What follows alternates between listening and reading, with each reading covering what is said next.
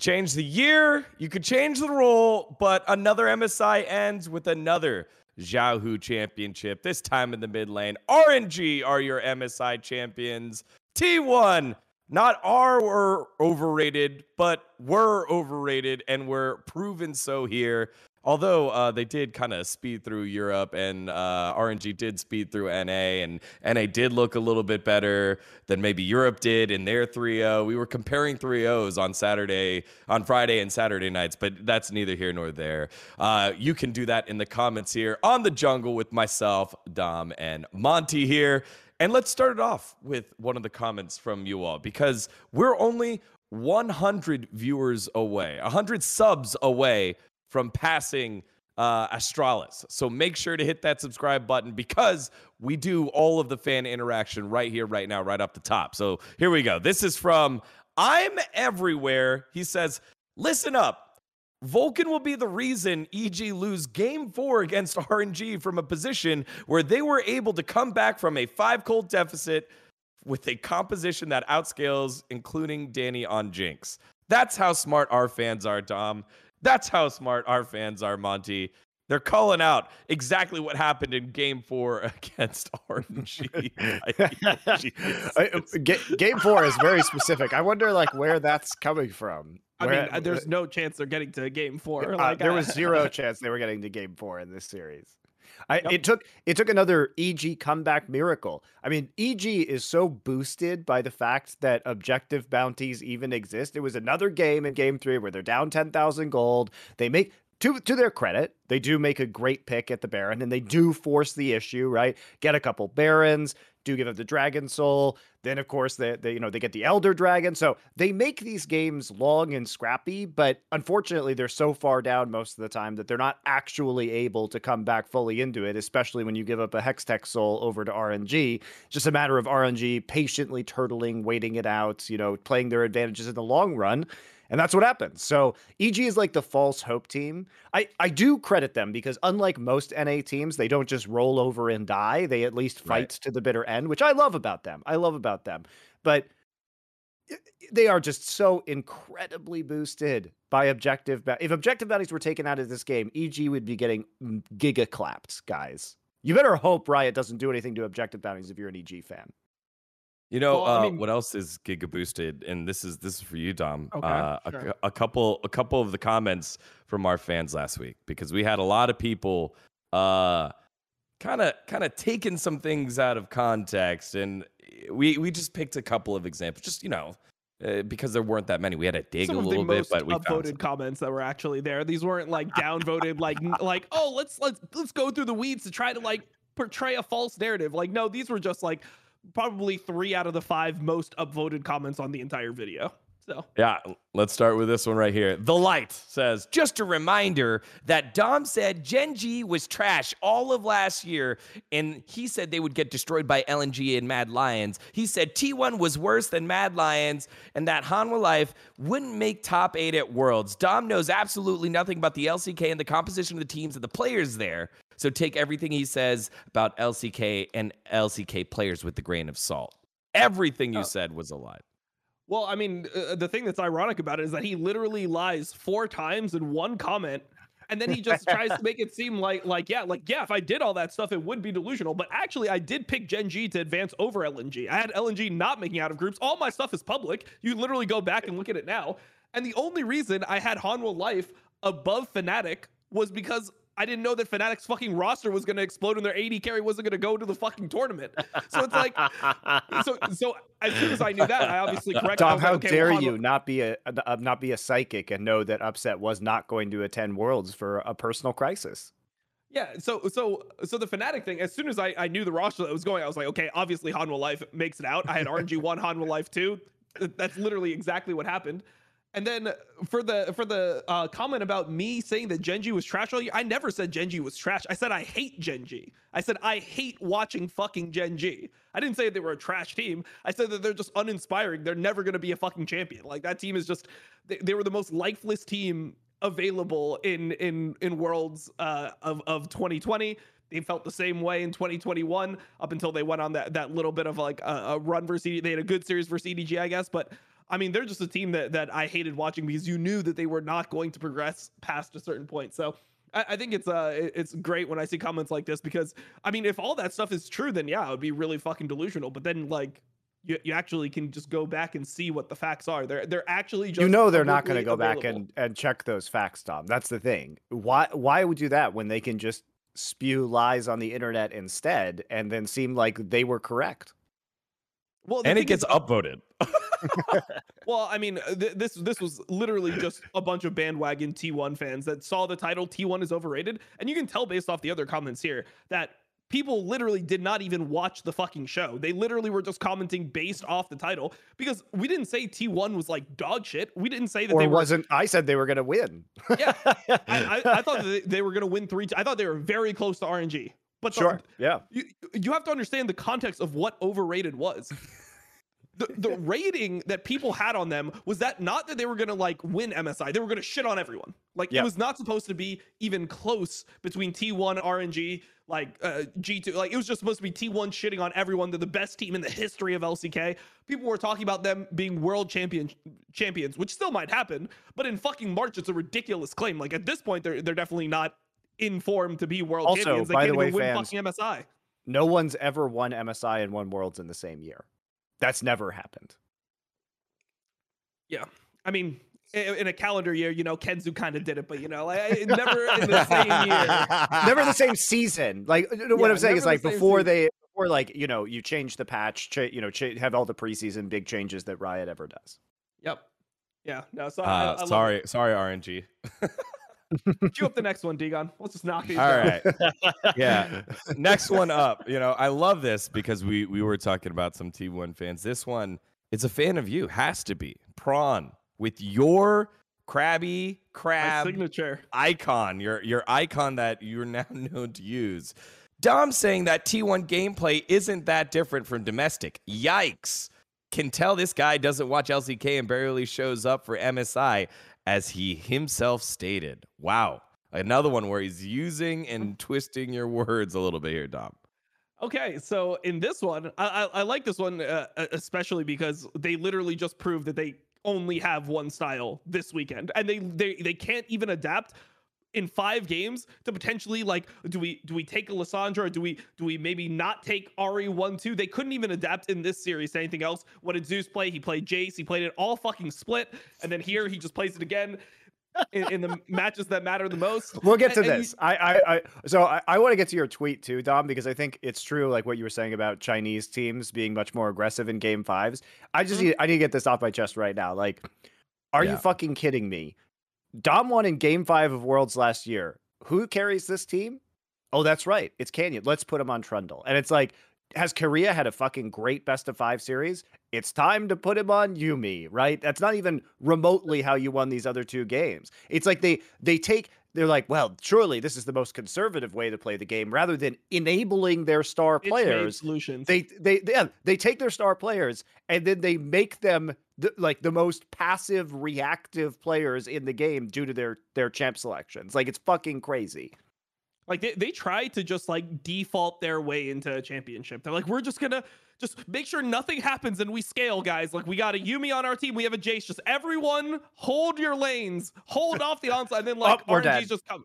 Yeah, RNG just comes out trying to kill people. They're like, all right, bot lane's dead at level 1, Faker's dead at level fucking 2. Xiaohu's like trading flashes aggressively because he knows that wave's coming, so he gets out the flash right before the gank happens. Like, dude, the mentality difference is so much. But then the hilarious part about this comment is that we've literally discussed LCK in detail on the show. How could I, like, you can go to the other episodes that we have where we've discussed all of playoffs. We discussed games during the season. We discussed all the COVID bullshit that was going on. We were discussing LCK the entire fucking split. So the idea that I just don't watch any LCK and my things are unfounded, it's like, how the fuck could I somehow know what happened in all of the games without watching the fucking games? Like, we've literally talked about it for fucking hours on this show. It's not like it's hidden away in some like, oh, well, Dom, I can't follow all your content, I only watch the jungle. It's like, dude, if you watch this show, it's literally right fucking there. You can click on any of the other episodes. Like, I don't know.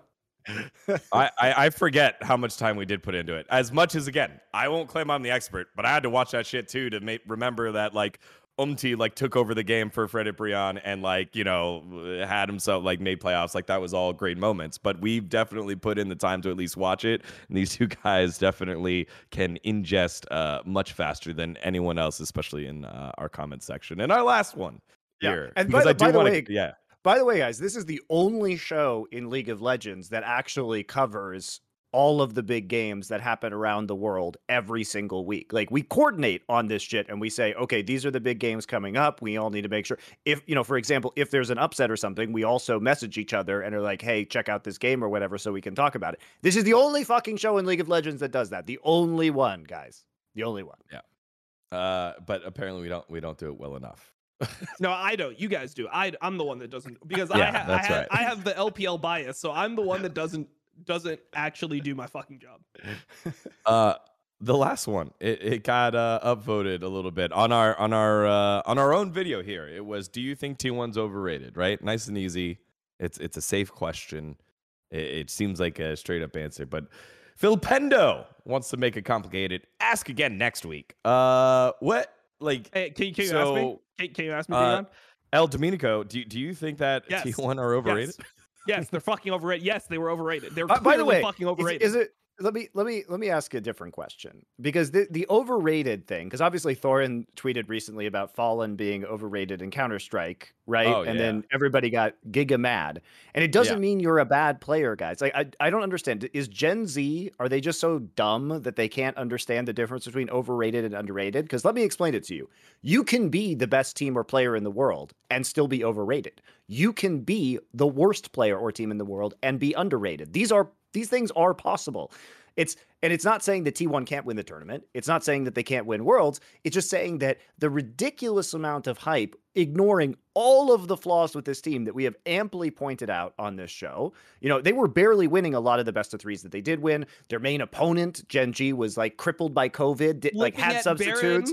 Flipping at Elder, they were flipping at Barrett in the finals. Like, these are very clear flaws. Both the Damwon series were fucking close. Like, come on, guys. Come on. Like, they did not fucking piss in everyone's face. Like, they actually played games that were close, and they won off flips in games. They had a really good early game. That's why they should have won the tournament. Correct. As this tournament progressed, and also they have a really good matchup into RNG stylistically. From watching this tournament, I wonder how they're going to fucking play into TES. How would they play into TES? Because TES shit on RNG early game. Every fucking game, they're all up in RNG.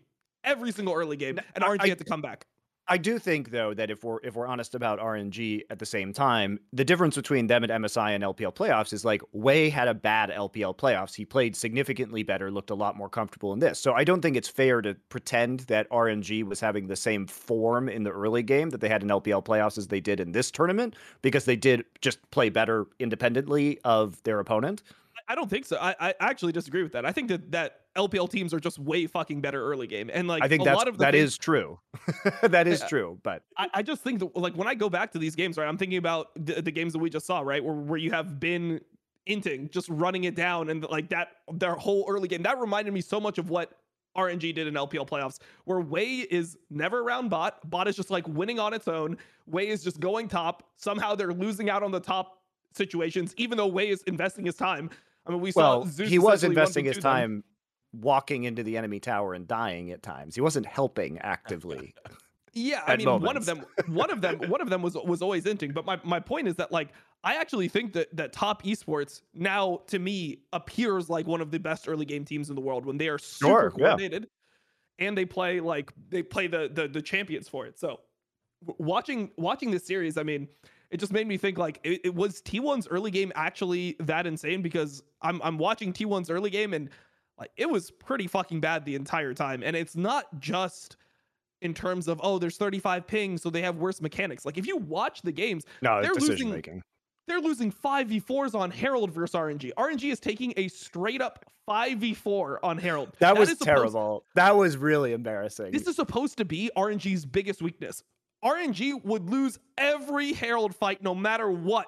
I mean, in that game, it was wild, because it was not only losing the 5v4, Dom, it was that that was the game. No, it wasn't the game where they had the support ult at 6 faster. But it was because Faker just also didn't rotate over to the Herald at the start of the fight. Because T1 is... Yeah, exactly. I know exactly what you're gonna say, but the problem is that T1 just expects teams to give that. They're like, oh, they're 80 carries bottom, our 80 carries here. It's a 5v4. Of course they're not gonna contest. Yep. I mean, that's just what it is. And you look at the angle that they took by RNG. I thought that was a really fucking insane contest. If you don't know what we're talking about, game 3 Herald fight. This is the one where they have a Braum. What'd you say? 850. Yeah, 850. And Jiaohu actually is playing Lissandra. They drop a pink ward in the pit, and instead of Eing into the enemy team so they can see where the claw is, he E's into the pit that is pinked so that no one can see it, and then he just flashes over, ults the jungler, and they just one-shot the Wukong. Viego gets a reset, tears up the whole fight.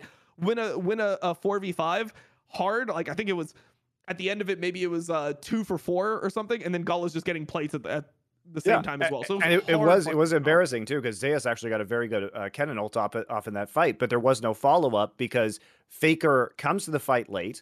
Then he's chasing Bin around, and he doesn't have any mana, so he actually can't kill Bin quickly. Well, he missed everything. That's why he had no mana. He missed his So he he also had to use two ult charges. I'm remembering this off the top of my head. 2 ult charges to even get into the fight, and then by the time he reaches Bin has no HP, but Faker has no mana, and so he's just like autoing him slowly to death, and then there is no cleanup. So the whole thing was just awfully played by T1. Yeah, and it was a good exhaust. I mean, it was really well coordinated by RNG though. I mean, those are the types of fights where that's like why I like the LPL, because even though that you can look at it and be like, strategically they should never fight this, so actually T1's the better team. Even though they lost, T1's the better team because they made the more logical decision. It's like the idea that they know what the conditions are. Like, Wei is obviously really fucking big at that point, and they understand the condition is you have to one-shot the jungler there. So they invest so much to get that initial reset for Wei so he can carry the fight.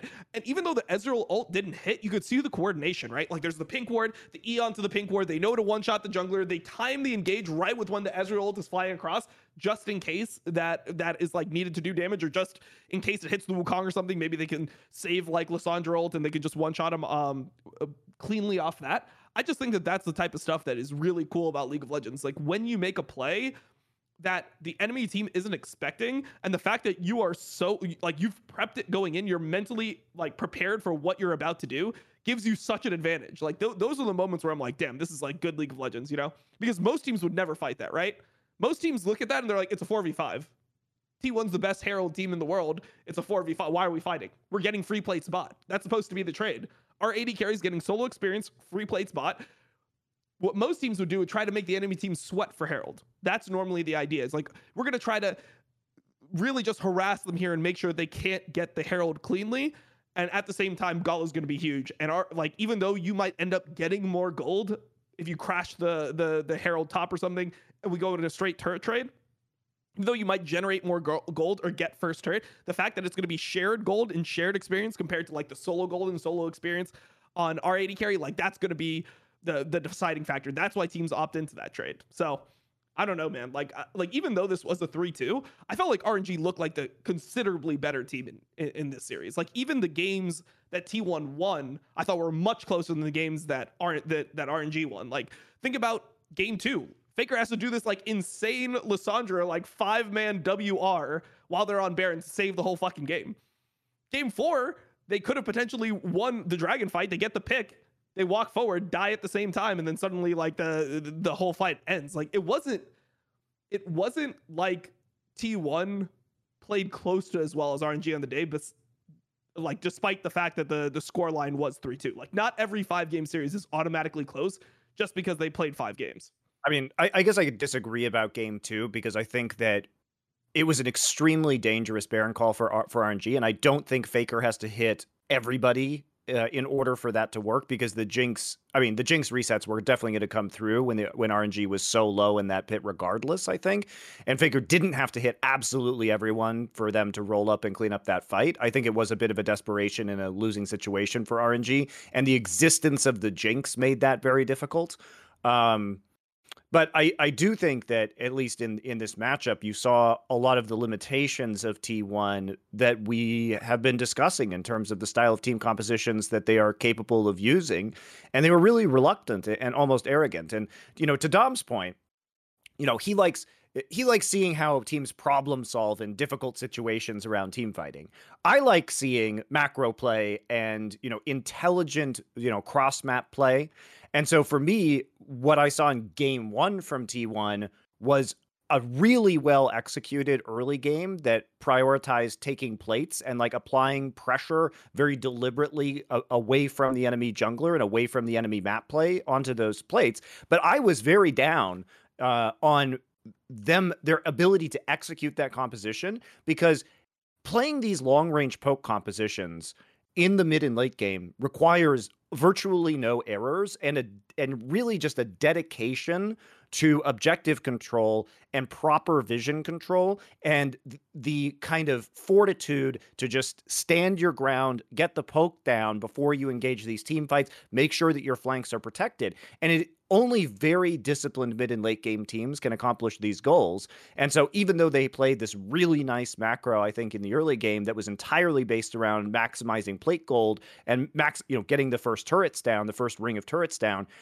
they played those fights very badly. They got themselves into a dragon hole where they basically, a hole in terms of being behind in dragons, where they had to fight, and then they allowed a flank that never should have occurred within these late games. And so to me, that's the big flaw with T1, is that they don't seem to understand their own limits. Exists. That they don't know that dragon exists. That's the biggest. No, they know it exists. They were there. They never do it. They never do dragons. Period. They're always in a 2-dragon hole. No. I don't. Come on. I don't. You are correct, but I don't disagree with that in theory.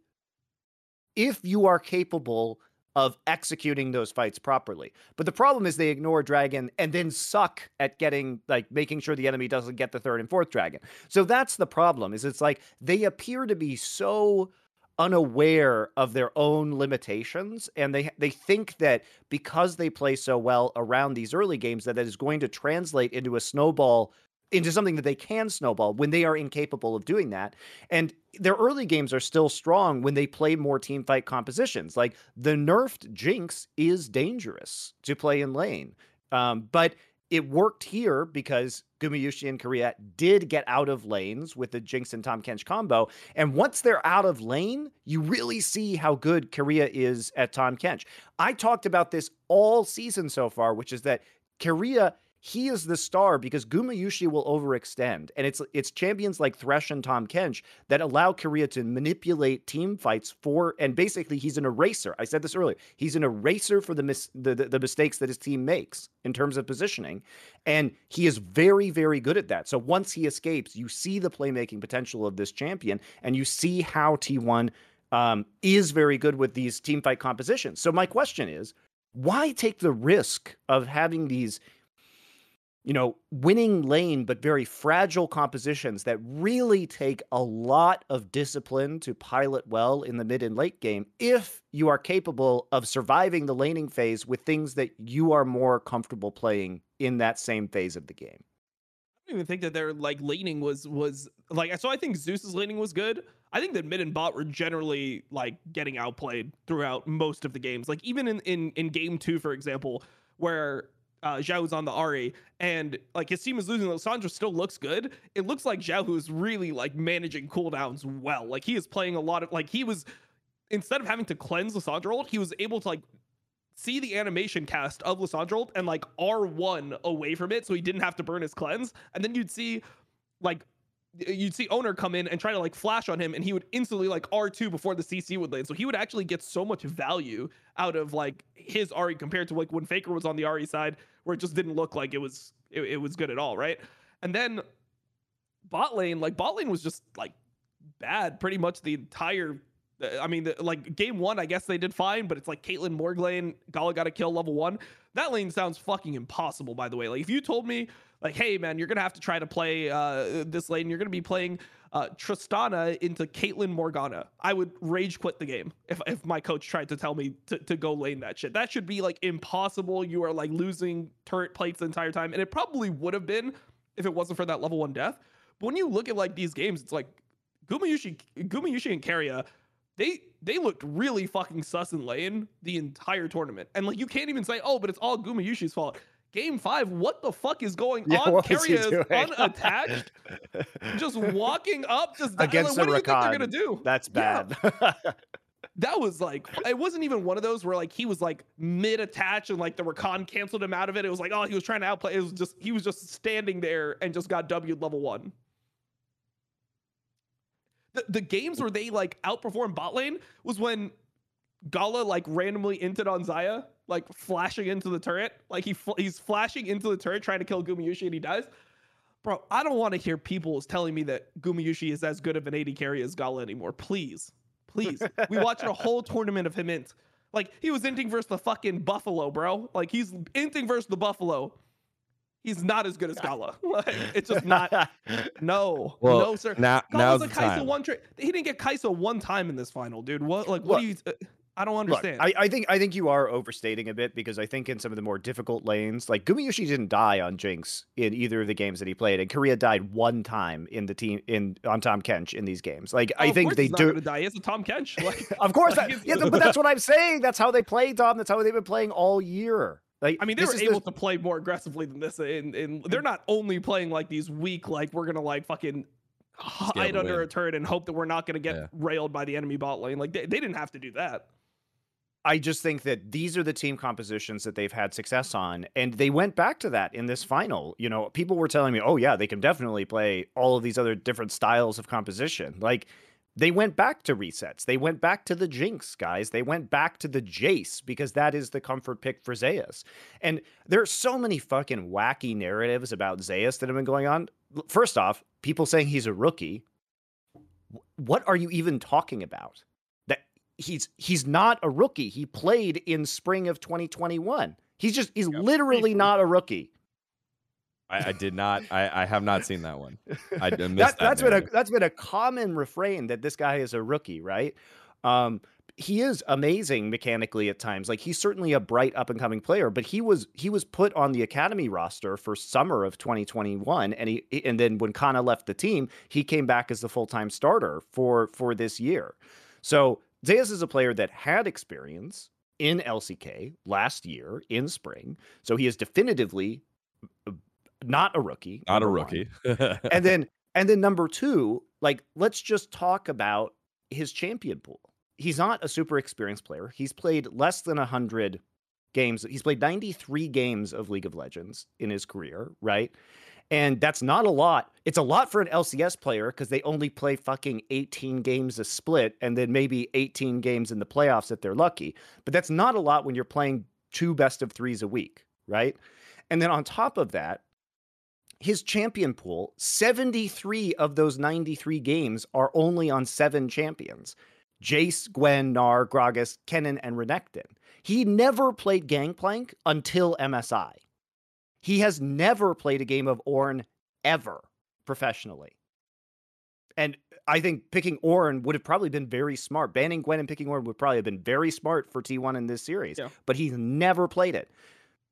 So yeah, I get what they mean. Like he never got a full split before. You know, like he played. He was sharing with Kana. He was sharing time with Kana in spring. So this is like his first, like, you are the starter. Like you're getting all the games. Like this is his first like real go at being a tier 1 like pro, and he's obviously the youngest player on the team. I thought he was the best player on the team. I'm not saying he's bad. I'm just saying like there are just lies going on about him being a rookie, and then also on top of that, there isn't a lot of reason to believe that he is an incredibly versatile player at this point in his career. So the reason, so I don't think that this is actually true, but I know why the community thinks this. So generally, the champions that he plays are considered like the more difficult champions in League of Legends to play. So everyone always mentally does the thing where they're like, well, bro, if you can play Jace, you can play Ornn. Like all the bad top laners can play Ornn. Like none of the bad top laners can play Jace, right? So they think that like if you can play the more difficult champions, and it happens in all roles, right? Like it happens in jungle. If somebody's a really good Lee Sin player, and there becomes like a Sejuani meta or something, people are like, okay, well, I mean, he plays Lee Sin. You think he's not going to have the mechanics to play Sejuani? Obviously, jungle is like a little bit more like brain oriented, but it's just the type of thinking that goes on in the community. I mean, because he plays difficult champions and he understands like the finer dynamics of the lane, he should theoretically be able to play these like easier champions. Yeah, I get it, but at the same time, his Jace accounted for 15 games in the regular spring split, and the next one was Gnar at 6, right? He got Jace in almost, in the vast majority of his games, or like that was clearly his preferred pick, right? Yes. And he got it because it was never banned, because there were either power picks that were being banned, or teams were trying to ban out other players on T1. So he was basically in a position of comfort throughout most of his career. Over a quarter of his professional games are on Jace, guys. Like, he constantly gets this pick, and he does well with it. And he did well. He did well in one game with it here in lane. Well, he didn't get the chance. Like, I think both of his Jace games were fine. The game 5, he doesn't even get to play the game because right. of, I mean, because his other lanes inted, and then yes, sure. And Yahoo's just up in his lane level 4. So yeah. But I'm just saying, like, it's not. And again, this is not to say that Zeus is a bad player. I think Zeus is a very good player, but we have to be honest about where at the point he's at in his career. And if we're honest, he is neither a rookie, that is a lie. And then also, he's not a super veteran player yet. He's very young. He doesn't have a lot of experience on a variety of champions. And indeed, he was busting out picks that he's never played before at MSI itself. So I think you just have to reevaluate and say, has he been overrated as a player? I would say certainly he has. And I think an inability to play Ornn really hurt T1 in this series. Like, I think whether that was an ego move or, I think it is reasonable. On red side. You can't play Ornn on red side. Apparently. Right. That was something I wanted to get into. I mean, like, even in the EG game, EG was banning Gwen and playing Ornn. And if you want to see the power of Ornn, just watch that EG game 3 and see how they're 10k gold behind. And Impact's Ornn is one of the main reasons they're able to get back into that game. It is a strong champion, but it did feel like at times that T1 was trying to ego win in this matchup.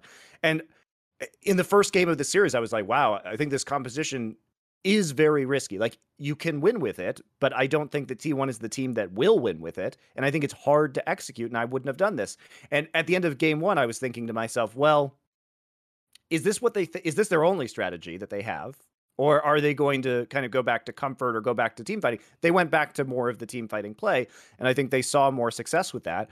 But they didn't have enough versions of that composition in order to play this out. And there were several ego moves that I saw. I think playing the Jace was an ego move after the nerf. I think playing the Jinx had the potential to backfire on them, although it did not, but it was a comfort pick for them that did get them the 2 wins that they had in this series. And then I think also the insistence on prioritizing Ahri when Xiaohu was very good on the Lissandra counter pick, and indeed Faker was also pretty good on the Lissandra counter pick. And by the way, guys, Lissandra had a 100% win rate into Ahri in this tournament. Ooh, that's a good one. Wait, but so one thing that I saw from Rigby, who's the coach of EG, that I thought was a really good point that I didn't see anyone else making, was that blue side, he thinks that blue side should actually be worse as the series progressed because of the fact that Lissandra was such a good counterpick to Ahri. So what he was suggesting is every team is R1, R2ing Ahri. But if you think Lissandra's a counterpick to Ahri, why don't you pick other things, R1, R2, support, jungle? I mean, you probably still keep the jungle pick. Pick anything else, right? If they take Ahri B2, B3, then you answer with Lissandra on R3. Yes. If they give you Ahri, then you get Ahri, you ban out Lissandra. If they blind Lissandra, then you just take like Victor or some shit, or you just like, so you can actually get into an advantaged mid lane situation in draft if you actually believe in the Lissandra versus Ahri counter. It feels like Lissandra versus Ahri is a thing where like people thought it was a soft counter, and it ended up actually being a hard counter over the course of like in this tournament. Here's the other thing, Dom. Think about it this way too. Okay, Jinx base HP is nerfed. She's a lot weaker in the early game. You have spent 2 games getting out of lane without dying on Jinx. So you assume like, okay, well, we can play more passively, or we've taken this risk and it's come off very well for us. They are first picking a Gwen that you haven't banned. So you can actually just straight up guarantee solo lane counter picks for yourself on red side. You guarantee them.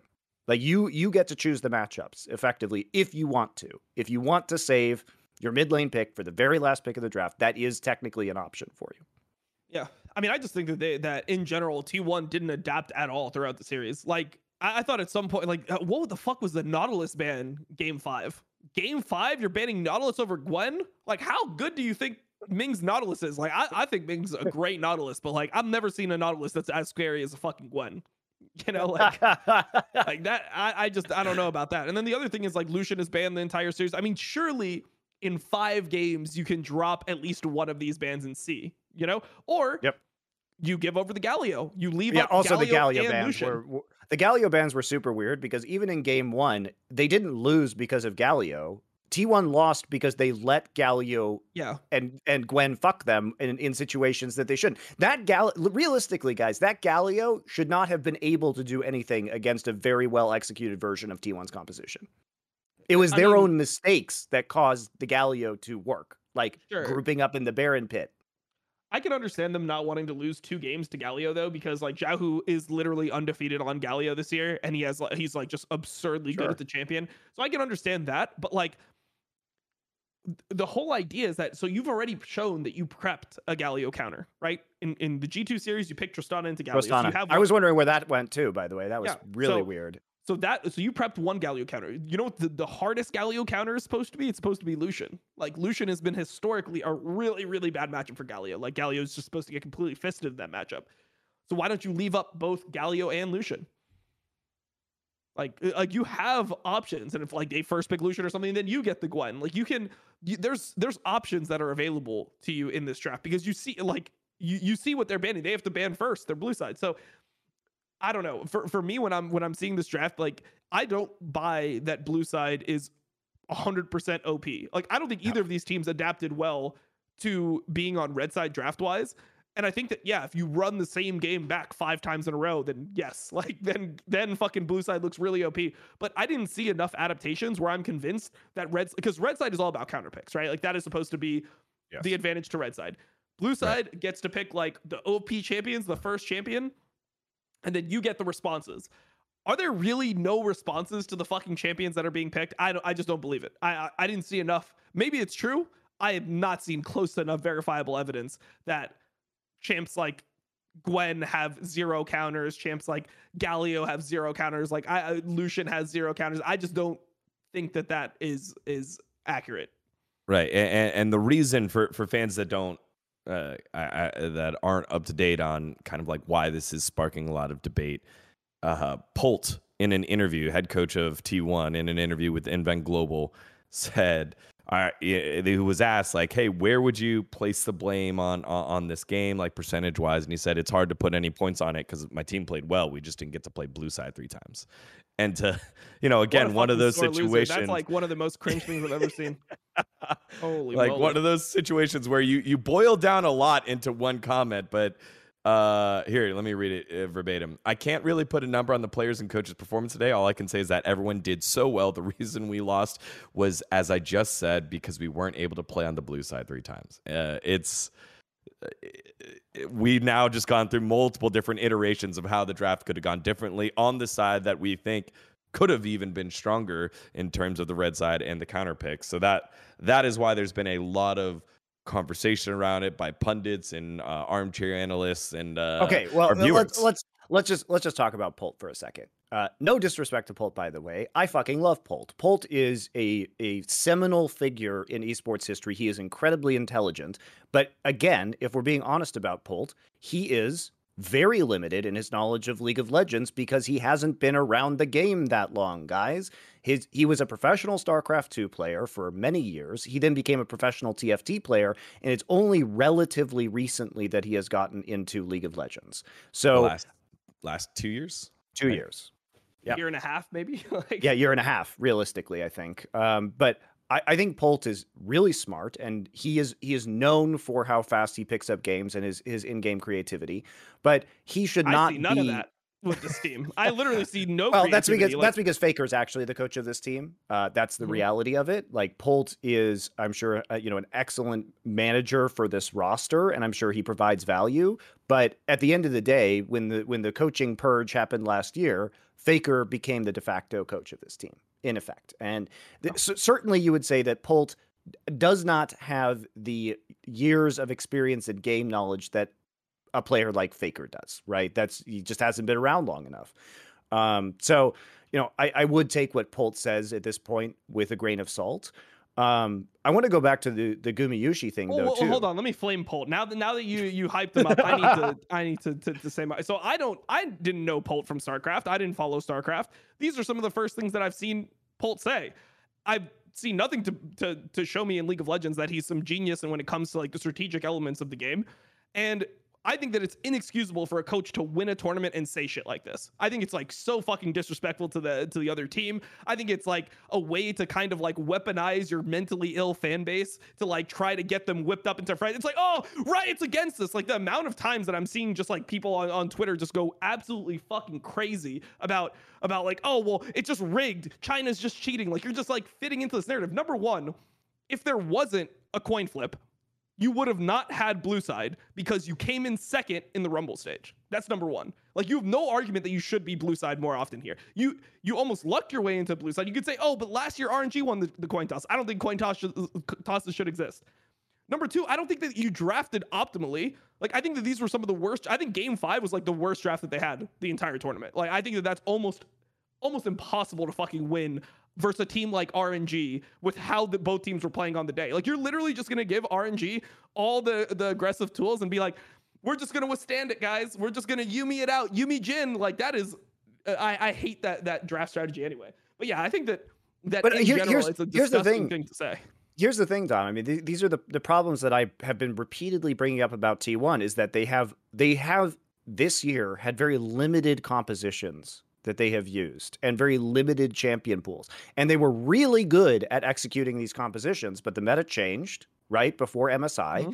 And then all of a sudden, their champions that they really relied on were nerfed, or other champions that, things like Kai'Sa and Ezreal that became very high priority picks for good players at this tournament that Gala excels on, were doing much better. I mean, here's the thing about Gumayushi, guys. That sounds like things they could improve on. It doesn't sound like blue side won exactly. No, I agree with you 100%. But I mean, this is to show T1 fans what some of these limitations are. So similarly to Zeus, who was splitting time last year, you have to remember that Teddy was the survivor of the 10-man roster purge. And I promise you, if Teddy was on this roster, Gumayushi would have been benched at this tournament. I think it was actually very bad that T1 didn't have a backup to Teddy because of Gumayushi's kind of poor individual performance throughout this event, and also because of the fact that the champion pool shifted back into a direction that Teddy was more comfortable with.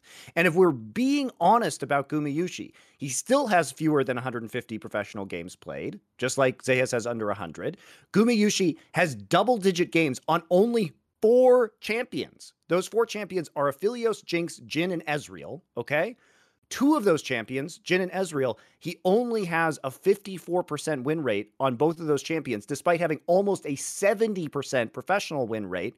His Kai'Sa, he has a 37% win rate on, which is basically half of his overall win rate. So these are not picks that he is comfortable on. He has been very reliant on Aphelios and Jinx throughout his career. And yes, his Caitlyn was good, but his Caitlyn was banned for most of the spring split because Caitlyn was considered really, really strong at that time. Yeah, Caitlyn is no longer considered as strong. So this is a player, again, like Zeus, who has had a very limited professional champion pool, and those expectations about how you play champions within compositions changes. And it's not a problem. Again, Gumayushi, like Zeus, is a very young player. T1 is still one of the very best teams in the world, right? But we just have to objectively analyze where these players' strengths lie.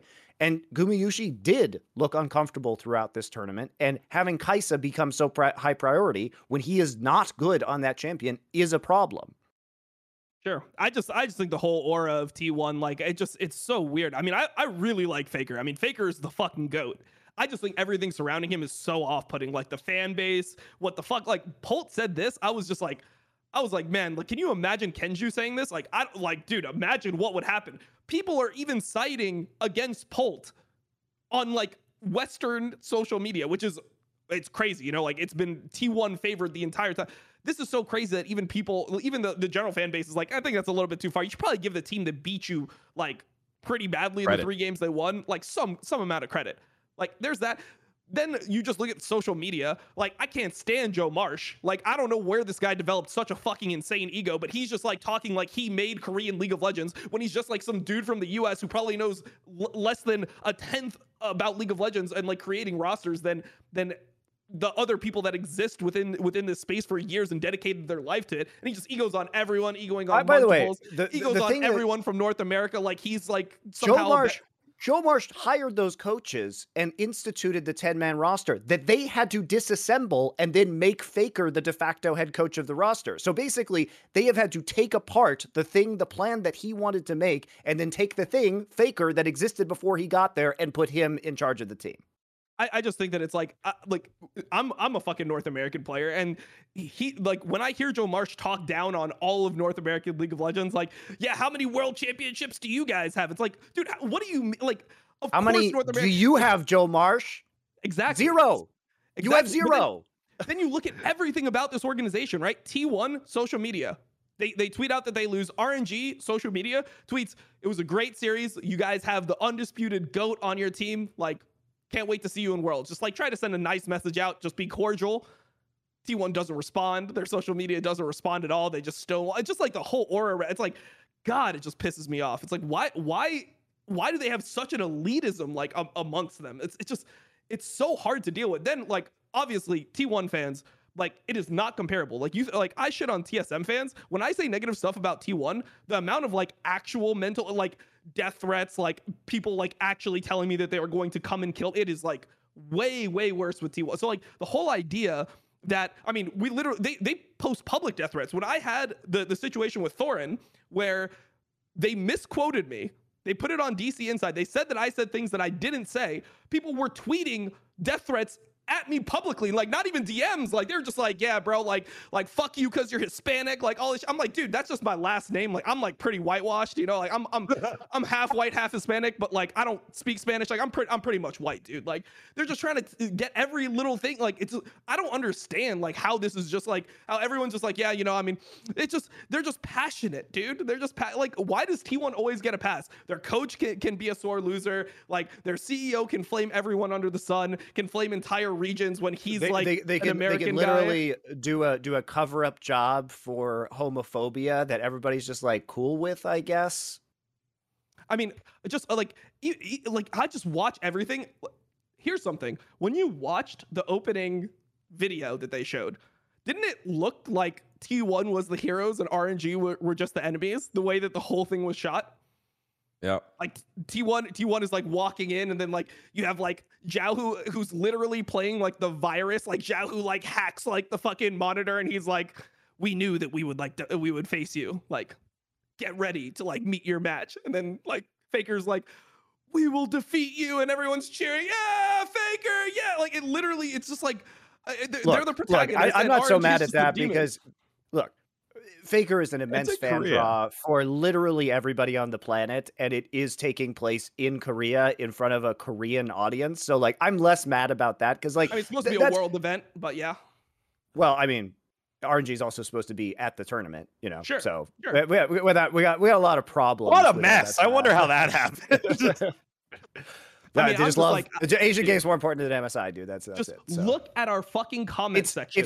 It's crazy that they could get the trophy into their house and get these backdrops into their house, but they can't get RNG out of the house. Really weird. Well, no, they already had the trophy in the house because they just like win MSI every year, so they just like literally you just reuse their old trophy. Oh, did they reuse the old trophy? All right, fair enough. Yeah, that's actually funny. They just reuse the old trophy because it's like, just get last year's, or you can get the one from 2018. I don't give a fuck which ones you get. Like, by the way, I did kind of want RNG to win specifically because I was curious about what would happen on stage, and it was objectively hilarious to have the confetti spraying all over like an empty desk, and then T1 just like getting covered in confetti after they lost. And then did you notice the trophy just like disappeared from the stage too? I was laughing quite a bit. I was like, wow, this is horrible. The best part about T1 is the players. Like, the players are the people that I like on T1. Of course. But it's just everything surrounding T1 is just stuff. Like, all the players have personality. I enjoy watching the players play League. I just don't enjoy everything else that comes with it. No, and look, here's the thing. Before the Comcast, SKT Comcast merger, there wasn't a problem with the org, right? What's so loathsome has been the Comcast influence on this team and the way that they have decided to present themselves, and the fact that they look. Here's just another factor of all of this, okay? Which is that this team, they don't even understand the T1 brand. Like, this is the most prestigious organization in the entire history of esports. This is the shining jewel of esports teams, and it has been for decades now, okay? Now, what does this team stand for? Excellence, fair play, okay?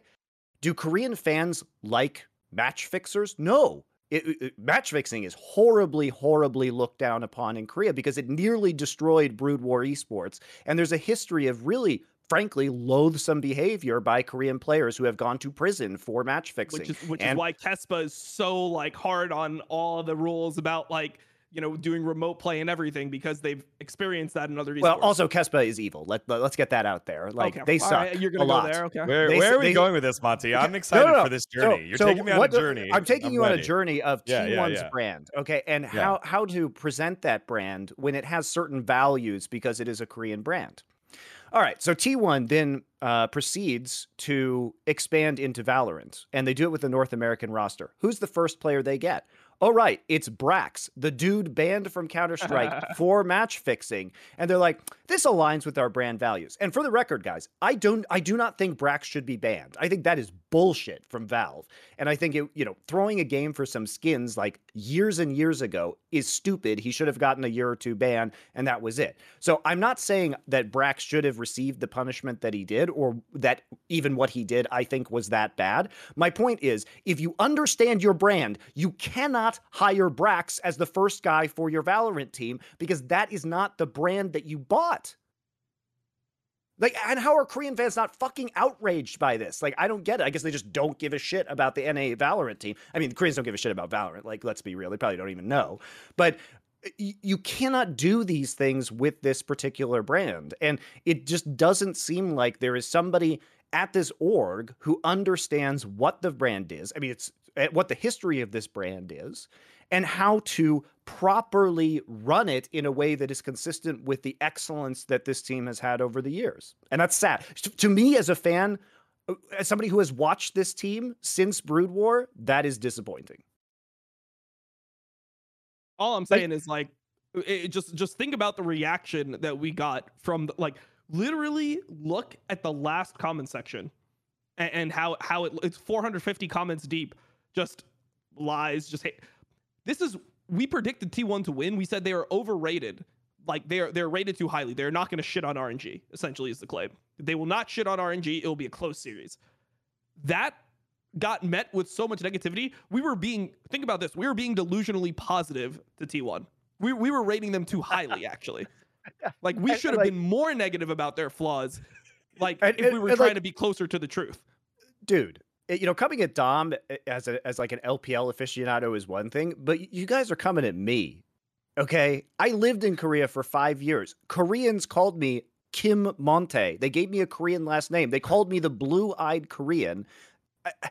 Everyone else in the world called me a Korean dick sucker. I call myself a Korean fellatio enthusiast. Korean fellatio enthusiast, please. Yeah. That's what I call myself. We're trying to not get this banned. Korean fellatio enthusiast. That's what I call myself. But you guys, if you're coming at me and like for takes about honest takes about Korean esports, I don't even know, who do you think your biggest ally is, you dumb motherfuckers? Well, I mean, it's also like the knowledge, like, what were Dom says whatever he wants because he's trying to win over the Chinese fan base. There is no Chinese fan base on Western social media sites. Like, the way you get fans in the West, the way that I would generate the most hype is if I was talking about, I tweeted out, wow, what a historic achievement by T1. They are like one of the best teams in the world. Faker's dominance, unmatched, the undisputed GOAT. Those are the tweets that get a lot of likes. The tweets that don't get a lot of likes are the ones where you're like, actually, I think the 20-0 team might lose to RNG. I mean, I know RNG had a bunch of bad games, but they're still pretty fucking good. Those are not the ones that prop you up in this community. The people that get to the top that are the most popular are the ones that are just going to be the most even keel about everything. Honestly, if you would have taken that same tweet that you just said and swapped out like RNG and Yahoo for the Faker and T1, no, that would have been just as sufficient. Like people Well, would have been I'm sorry. yeah. I'm very sorry, Dom, because I was complicit in building this monster of Korean fan base in the West that is now attacking you. So I'm sorry, dude. I'm sorry. I helped No, with I actually like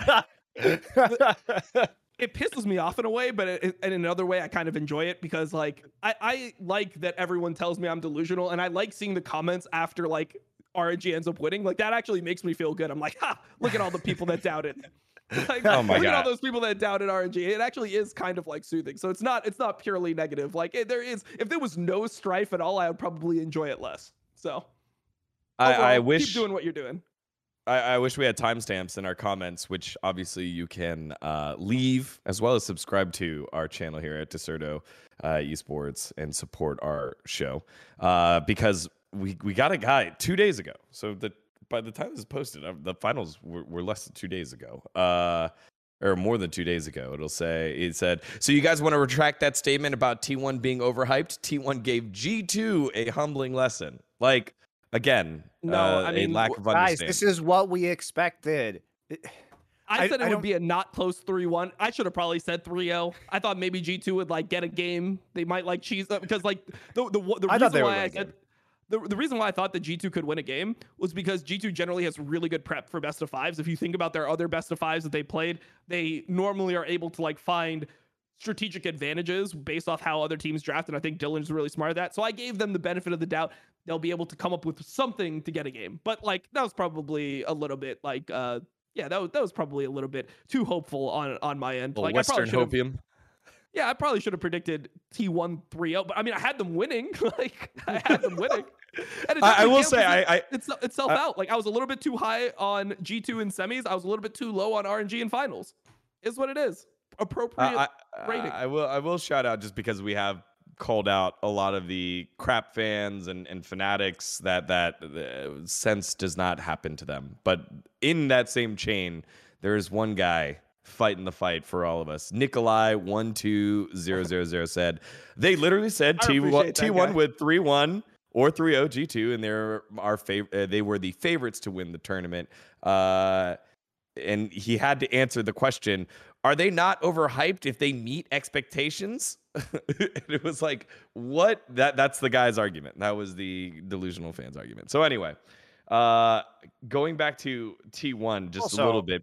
No. Oh, Also, go ahead. like I have to say about expectations from people. Okay, the regions have been this way for a long time, guys. It's been very clear for the last decade that Korean and Chinese teams are basically on top when it comes to League of Legends. There have been a couple European exceptions to this rule. They are Moscow 5, and they are the good iteration of G2 in 2019. Okay? Yeah. Now, and people will be in like, 2018, kind of. yeah, and people will be like, "Oh, well, Fnatic, they went to the World Finals, over in 2018." Well, there's like a bazillion things we could talk about the context of that. First off, C9 pulled off one of the biggest upsets in League of Legends history by beating Africa Freaks, and it was the only time NA had ever made a semifinal, and then they got clapped by Fnatic in that semifinal. And then also, KT and IG, the two best teams in the world, met in the quarterfinals, and because Riot has dog shit formats, there wasn't double elimination, so they just got rolled, and then IG rolled through the rest of the tournament. So I think Fnatic was very lucky to get into those finals. And certainly they didn't do they got just shit on in those finals. Whereas G2 was at least capable of winning international tournaments. So it's not really Europe. It's just G2. And it's actually just Caps. It's actually just Caps. Just Caps. I mean, Perks did have a legendary performance in 2018 to get to semis where they like beat out RNG. Obviously, his LeBlanc game 5 was like absolutely absurd. So like, I mean, both of those teams, like, sure, Fnatic got one step further, but like G2 made a semifinal. G2 had the obviously harder side of the bracket. Yeah. Yeah. With Karnan and Wadid, they made a semifinal. Yes. But this is all to say, guys, it's been a couple teams. It hasn't been regional strength, right? And it's been more specifically a couple of players a lot of the time. And those players are Perks and Caps. So seeing these teams and not getting overhyped by best of ones, seeing G2 and Evil Geniuses get dumpstered in the semis was not particularly shocking. And I just wish we could do away with some of these narratives about regional strength, because it's really just been team strength. Individual team strength from that region. Yeah. Compared to the regional strength of Korea and China. Like, use your brains, guys. I know this is very difficult if you speak English and watch League of Legends for whatever reason. But for example, in Taiwan, like there were a few good Taiwanese teams, but it was mostly just Flash Wolves. It's not like we were saying Taiwan as a region was strong over the years. It was Flash Wolves are good, right? Machi Esports, baby. There was a good team. Just use your brain and think about Europe as Taiwan and just realize that there's like a good team and it's not necessarily a very strong region. I mean, I think that the expectations for both EU and NA should be similar. I think that, like obviously MSI happened the way it happened. Quarterfinals should be probably expected. Like you should try to get a team into quarterfinals. If no one can get into quarterfinals from your region, that's probably sad. And then like if a team makes semis based off a good draw, that's like a stretch goal. Like that is and who knows, maybe we get double elimination finally at this World Championship. They were teasing it. We don't know. Wait, they were when?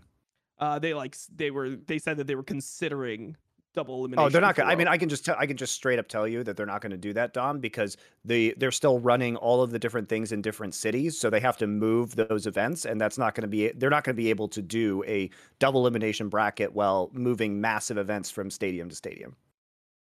Yeah, well, who knows? I'm gonna be hopeful just so I can be disappointed and flame them if it doesn't happen. So, it is what it is. Look, I can tell you that that's something that they did to placate the people who want that. But they are. I would be shocked if they did that this year. It got to the point where the casters were even talking about it on social media, which is probably why they had to say something. The point is that like EU and NA, it's not like how the standards for G2 in 2019 and 2020 was like. Can they win Worlds? Have to get to at least a semi.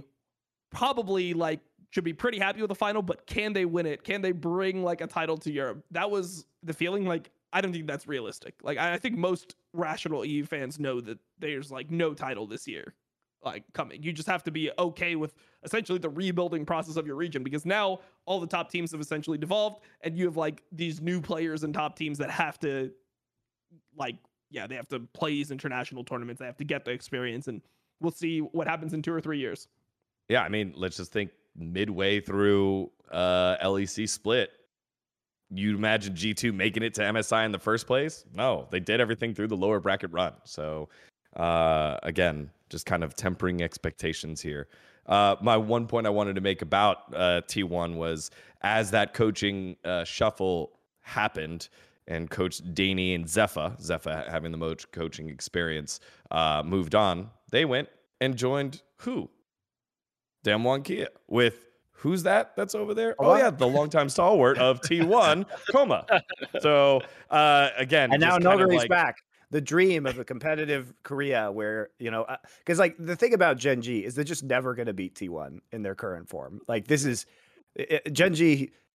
I'm sorry, buddy. Like, no, just no to Doran. Like, get out. I hope Damwon wins. No to playoffs. No to playoffs. Peanut. Just no. Like the Gen G is a discombobulated roster that doesn't really emphasize their strengths in the way that they play. And as good as Chovy is in terms of laning and individual ability, he is quite bad at coordinating with the rest of a team, and that's going to preclude them from probably winning LCK unless they can fix that issue. So, which I don't think is fixable with the current roster, and they don't appear to be making roster changes. So maybe Damwon Gaming can save us from this. I hope so. As we close the chapter here, and we spent almost all the time here on the finals, as we should. Any closing thoughts here on our European counterparts, specifically as teams, both our G2 squad and then our North American counterpart in EG? A lot of talk about just, again, those 3-0s that happened that were a promising 3-0 for Evil Geniuses and like a slightly depressing 3-0 for G2. What were your thoughts on that? And we'll start with you, Monty. So final thoughts on EG. I said it earlier. I like the fact that this team goes for the plays and tries to be creative when they're behind. I think that they've shown that they can play very well from behind and that they can execute kind of the mid and late game team fights to an acceptable international standard, but the hole is often too deep by the time that they reach that point.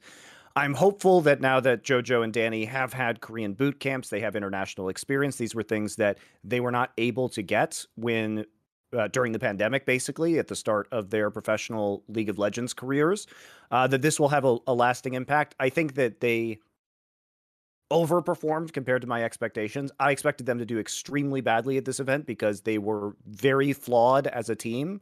And they had very obvious weaknesses that would be exploited by good teams that know how to snowball lane advantages. And that was still true, but they did show up in some of the late games, and they did make games competitive, at least in that stage of a game. So I think that as far as EG goes, there's nowhere to go but up, really, as their players get more experience. And I think this will be very, very valuable for them as a learning tool. And so I was pleased, I would say. On the side of G2, I didn't really understand. How can I phrase this? Things must have been going badly in scrims. And here's my interpretation of the way they played their semifinal. They won almost all of their games by playing through Caps when they had their strong start to the Rumble stage. Caps' individual performance was very good. So why do you start playing Caps on Galio and investing a ton of resources into the bottom side of the map? I assume that this means that Flacket and Targamas were doing very badly during scrims and that they were not capable of surviving laning phase or doing very well.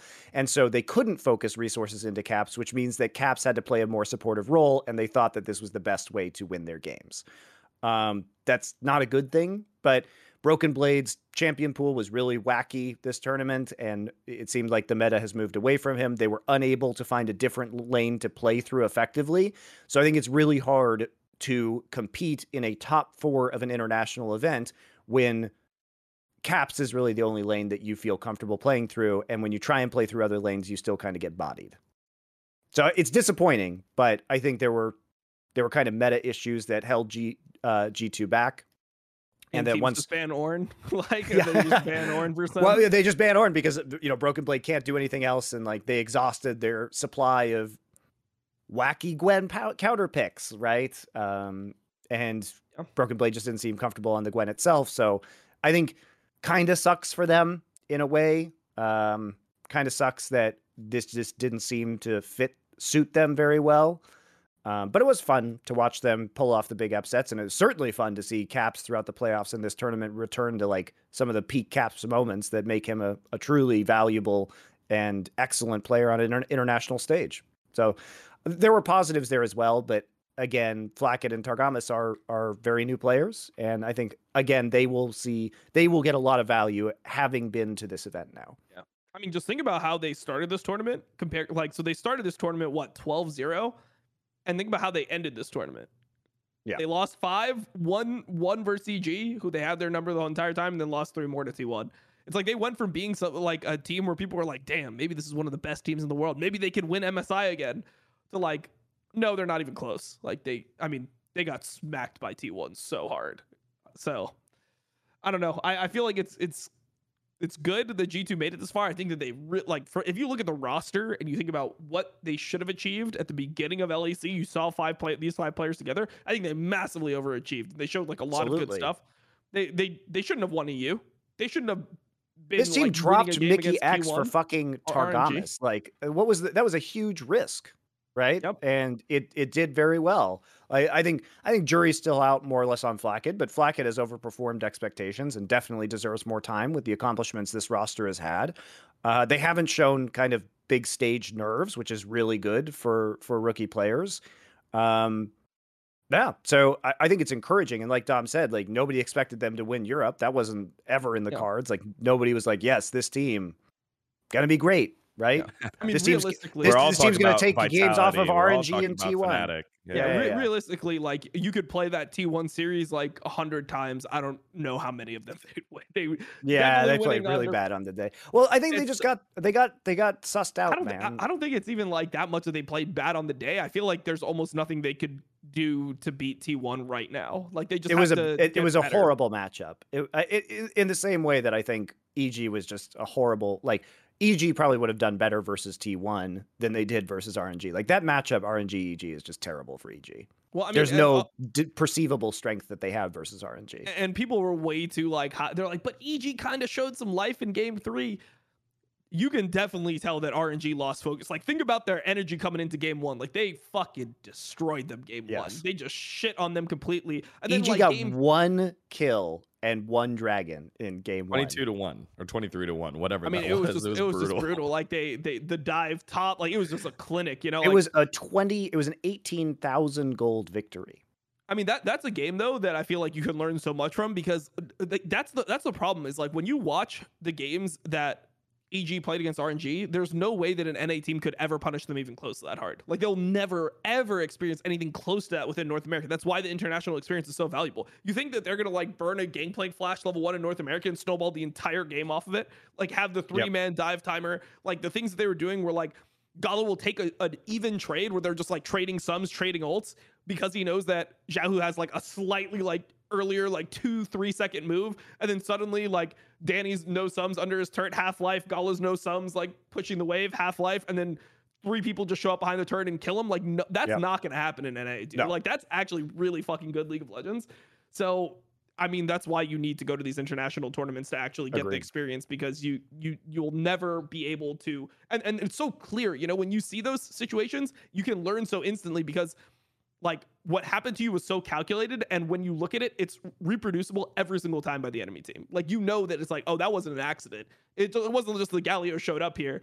They knew about that shit. And then you start thinking, and then it opens your mind and you start thinking about it yourself. You're like, okay, like, can I trade like sums and like ult here? Like, do you have a timer? Okay, I'm gonna all in right now. And like, even though I know that neither of us can kill, we've got people on the way. Like we're gonna hit the timer and just like, you know, use this like couple second window. So yeah, I mean, I think that EG in general, like sure, they had like a kind of close game 3. The way I see that is RNG kind of lost focus. I mean, they were smashing them. Like, I mean, they made like some plays in game 2, but they were pretty much in control of game 1 the entire time. Pretty much in control of game 2 the entire time. They had a big lead in game 3, and then they like inted a little bit, focused up. Like Gullah, you know, grew his hands back, and then they just won. So I don't even know how much to take away from that close game 3, because I don't think that like RNG is really gonna ever lose that series. Well, you know? we also have to be honest about the level of threat that it presented, because they were on Soul Point, and like they were able to get the Hextech Soul, and like as I alluded to at the start of the show, while EG did mount a comeback, it wasn't just a gold battle, it was like an objective stacking battle that they had already fallen behind on, and it has never been a reliable way, unless you are like 2015 SKT, to play for late game every game and then hope you're going to come back. It's the only team that's ever really done that. You have to have at least some early game presence, and you can't just get blown the fuck out every single early game and expect to win a best of 5. That's almost impossible to do in this game. All right. Thank you for that, gents. I love that. We went everywhere again in this episode, talking fan bases, talking the game itself, talking the meta, talking about Polt. Sorry, Polt. But Comments are going to be. I like Polt. Yeah. Dom has no respect for his history. Well, I mean, I literally don't even know his history at all. So like that doesn't matter. I've just seen him in League of Legends, and this is like one of the first interactions that I've seen him like publicly state something. And I just like completely disagree with ever saying that as like, even if you believe that to be true, I think you should never say that as a coach. Yeah. As the coach. Yeah. I think what's funny is like he is used to the nuances of professional play from an extremely long and decorated professional career himself. So clearly he knows that it can't be simplified to that degree. Yeah. And he's a champion, so like he doesn't have a loser's mentality of blaming it. He, you know, surely he must believe that there are things that they could have done in order to win this best of 5. But then also, like, does this not say enough about the fan base that a lot of like, so when T1 fans started trying to rationalize this, one of the things they said is like, oh, he's trying to protect the players. It's one of like if you have to like go out and say something that you know is not true in order to try and save your players from getting flamed by your fan base, maybe there's an issue. That's all I'm saying. It's okay. They never address their fans, so it won't matter. Yeah. All right. Well, I mean, they with won't that even said, address RNG. You know? Wow. Jeez. Wow. True though. well, with that said, we put an end finally to this tournament, MSI 2022, now in the history books with all of its surprises, all of its technical errors, and now even its vocal minority getting even louder in terms of it asking it to change for its next iteration. Hopefully, it'll be heard. We look towards the next regular seasons coming on up. LCS, LEC, and Korea all have announced that they will be starting in 2.5 weeks. So 2.5 weeks from this is done. God. So it's June 15th, June 16th, and June 17th. I think all the dates. I think Korea starts first. LPL Korea starts on first. the 10th. Is it the 10th? Yep. I looked somewhere. It said the 30th. I was like, are they waiting that long? Are they just going to cram the games? The 10th sounds 10th. good. So that's I don't even know if gonna that's, be if in that's 1 out week. yet. They told me though, because they had to confirm that I was still going to co-stream. All right. I decided. I said, look, you won MSI. I'll give you guys another chance. You know, like. No, I'm just kidding. Well, yeah, there you have it. It's really generous of them to give you the chance to make money, Dom. Yeah. I mean, look. I mean, from what I've heard, it's like the reason why I'm the way I am is because of all the China money that they're funneling into me. I definitely wouldn't, just co-stream and make money myself. They would have to pay me to do it on top. That's how much people think I'm worth. It's Dom's just flattering, rolling with fat stacks of RMBs right now. Yeah, unfortunately, I guess I'll come out and say publicly they do not pay me to co-stream LPL, nor to have any opinions. Like I actually just, watch the game and yeah, and I enjoy it. And also, like you pay Dom fans. I can't wait. I can't wait for our comment section to only hear the first part of what you just said, and they're gonna be like, "Yeah, he's only a fan because he said himself that they pay him a ton." All right. Well, it is what it is. We have the whole second half, the world's half of League of Legends coming on up in just a little bit. So just a couple more weeks. So we'll take a look at the schedule, see if we have another episode, if we're going to do another episode next week before all the tournaments. Yeah, probably be 2 weeks, I would say, because that's going to be before that's going to be when many of the major regions are starting. So yeah, 12-10, the new patch that has come on. I am very excited about that. We haven't even talked about that, but that's going to be great. I'm super psyched to see professional play on this patch. Yeah, we'll see. I don't have too many more hopes durability, right? That's the big part of it. I don't like the change that much. I mean, I just literally think that the assassin class is like no longer in the game. It's all right. I mean, it's all right. We're going back to the macro tank dream. I don't even think the tanks got that much better for this. No, the 80 carries are. Yeah. I don't know. I feel like in general, we're going to see similar metas. I mean, just like certain champions just got a lot better. Like anyone that has percentage damage. Like, I mean, Kindred is so much better in the jungle, like those types of picks, I feel like got the real like buffs. But yeah, I don't know. I don't like when an entire class just feels never worth it to play. And I think that that's kind of the way it seems right now with assassins. But yeah, we can get into that later. All right, we'll see. They might also hotfix it or change things. Like with such a massive patch, they're already going to be hotfixing a bunch of stuff. So I imagine we'll probably see some pretty dramatic changes in the future. So I'm holding off on that just because there is no way that they can know how this is going to play out once it escapes into the wild like this. So it'll be interesting to see the changes that they make. But I think it's a positive direction for the game overall. Yeah, I think ERLs, like Proving Grounds, what else? Collegiate is going to be coming up here in a couple, like in next week. So there'll be some little tidbits, but the changes won't happen probably fast enough. And when they do happen, we'll be there to cover it here on the Jungle at Deserto for everybody. Appreciate y'all watching. Again, like, subscribe, help us. We are just 100 away from Astralis. I appreciated the one guy, the 30 subscriber Andy, saying, "You guys don't make enough content. That's why I don't subscribe. Here's free Elo for you." Like, I was like, okay, cool. Thanks, my guy. Are we doing God or Dog or what's happening here? Oh yeah, my bad. I forgot. Let's God or Dog. Let's close it out here with God or Dog. All right. since you brought it up, go ahead, Tom. Gumayushi. Who's your- That's my dog. Okay, dog. Yeah, I'm gonna go dog first. There it is. Really? Dog first. So Yeah, I mean, I love Polt, but I thought you might pick Polt because he was behaving like a I bitch, thought it was bitch limited to after he players. lost. He was a bitch after he Okay. lost, dude. all right. I love Wait, you, how Polt, come- but that was a bitch move. Wait, how come like I'm the one that's going hard the whole time, and then you're just gonna call him a bitch at the end of everything? Like, Jesus. Like, I'm the one that's like, yeah, I think that it was like disgusting. Look, and then man. you're like, I respect him so much. He's a fucking bitch. Like, what? I love him. Like, No, I didn't How say did he was a bitch. I said that was a being bitch a move. bitch. Ah, Yeah, that's there's different. I think that was very unpolt-like in my experience. try that one on your wife and then see how she responds. No, I said you were being Oh. a bitch. I didn't call you a bitch. I just want to my see how that works out for you, Monty. That is actually hilariously something I might say. So, All right. All right. That's you just have to a understand good how it is insight. how it is to interact with me. There isn't a difference in treatment no matter who you are. That's the Monte Cristo way. That's why it's crazy that people spend time with me. Anyway.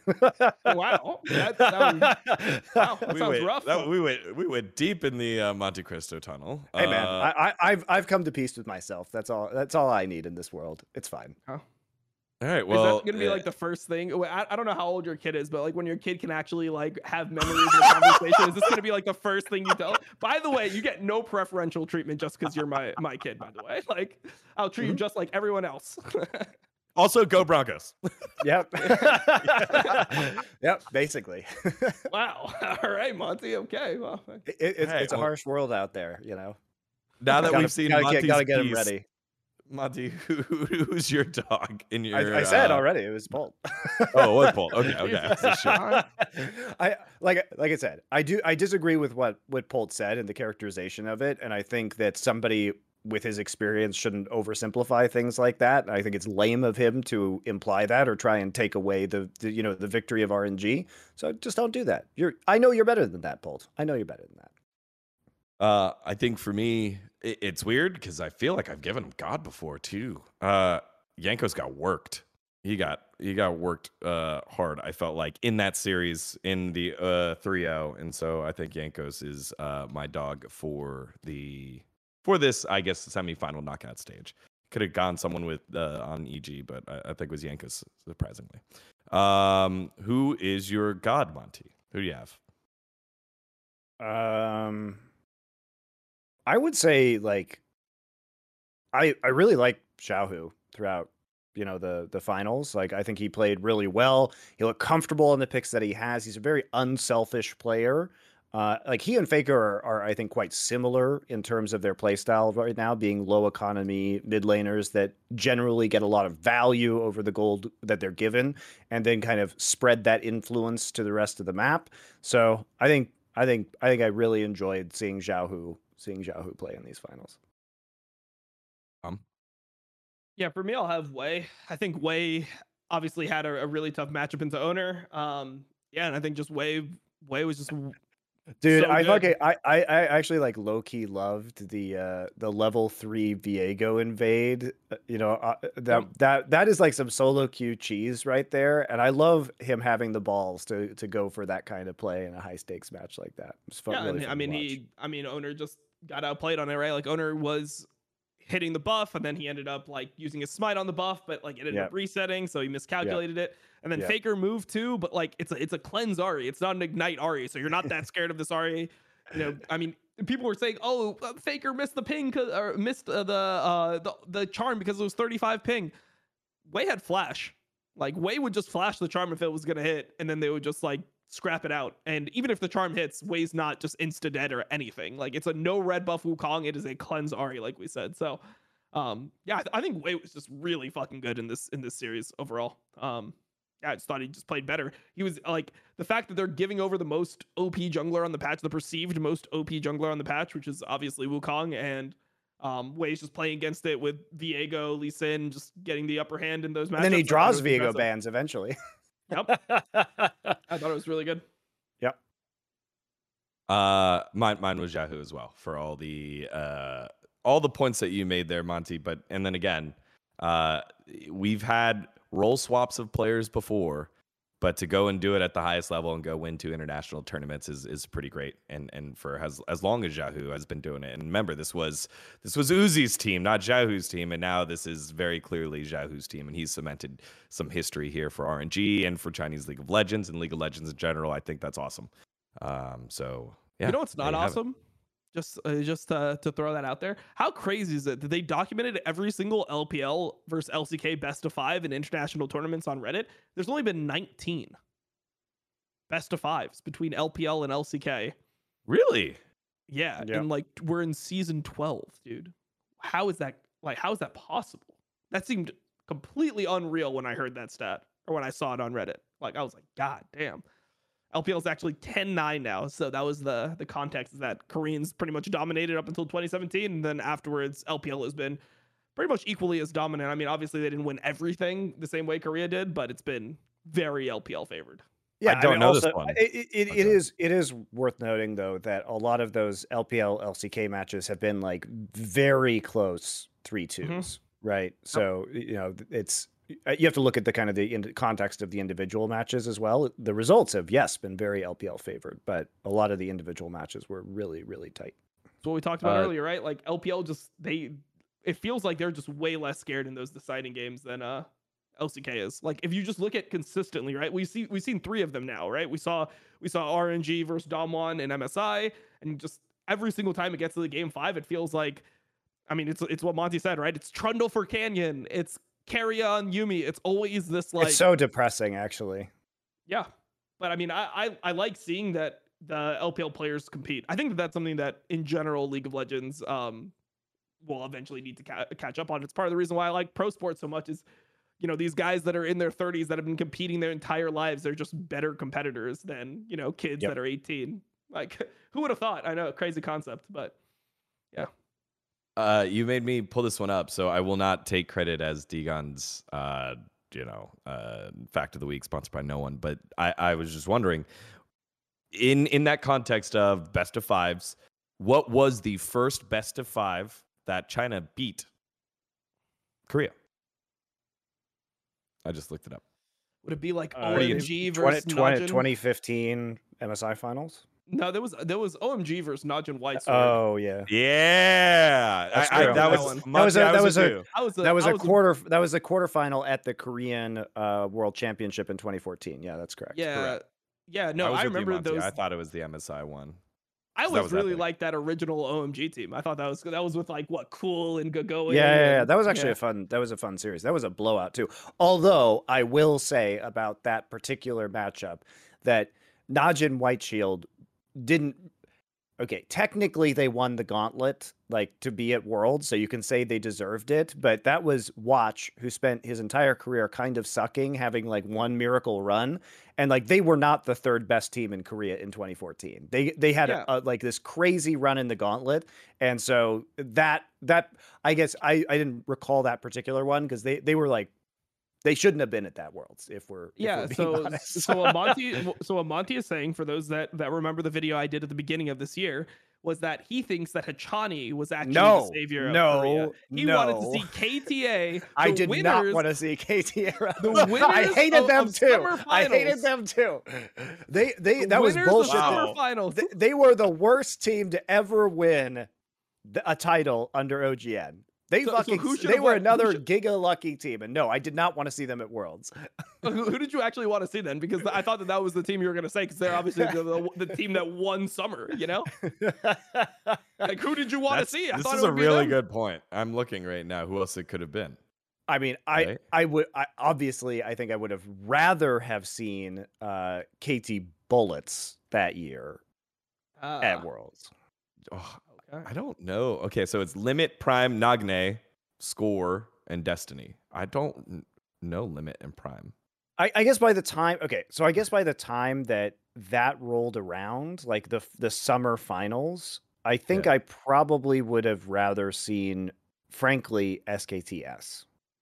I think I probably would have rather seen SKTS. Was that with what was his name? Horo? What was his name? Yeah, Horo was the jungler. It was Easy Hoon, Marin, Bang, and Wolf's team at the time, and they were really boring. But I think they were a better roster. By the time Worlds rolled around, I think that was a better roster. Wow, I Dang. went to SKTS, and the first thing I see is Monte Cristo in the first sentence. What? SK Telecom T1 was given the nickname Terminator by Doa and Monte Cristo to differentiate the team from their sister team, SK Telecom T1K, which they nicknamed Judgment Day. Yeah, because it was T1 and T1 Judgment too. Day. Look, the names were fucking horrible. The names were fucking horrible. They literally called their teams SKT11 and SKT12. We had to figure out a better name for them than that because it was just uncastable, right? Okay. Oh So man, Terminator. Well, because it's T1 and T2. All right. I like it. Terminator and Judgment Day after the Terminator movies because it was a quicker and easier and more memorable way to refer to them. Just looking at these teams, Incredible Miracle 1, Smeb, Smurf. I was actually good friends with one of the players on Incredible Miracle 1. Mid King. Mid King. Oh yeah, the OG. So a lot of there used to be used to know a lot of the Korean players if you played on NA high low back in like season 1, season 2 because they didn't have a server, so they literally played on NA. So I became good friends with Mid King, and when I went to Korea to play in Champions, or OGN, I think it was called Champions. I don't know. It was called Champions. Yeah.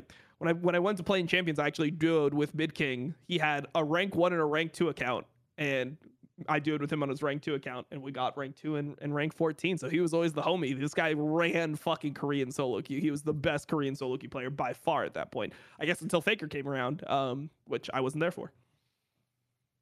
Beast player. I'm just looking at this summer season rosters. This is fun. Jin Air Stealth, Fly, Captain Jack, Trace, Chaser, Jin Air Falcons, Pilot, GBM. Big File Miracle had Core JJ and Hoo-Hee on it. Oh man, this is good times. Okay. With all that said, though, there's your God or Dog. That is your episode of The Jungle covering MSI and more. We will be back in two-ish weeks to start breaking down the march towards Worlds in the summer splits of your major regions, and of course, any of the big news and big upsets that happen across the world. Thank you so much for watching. Thank you to Certo for making this happen, and then we'll catch you guys for next episode as we kick off the summer split. See ya.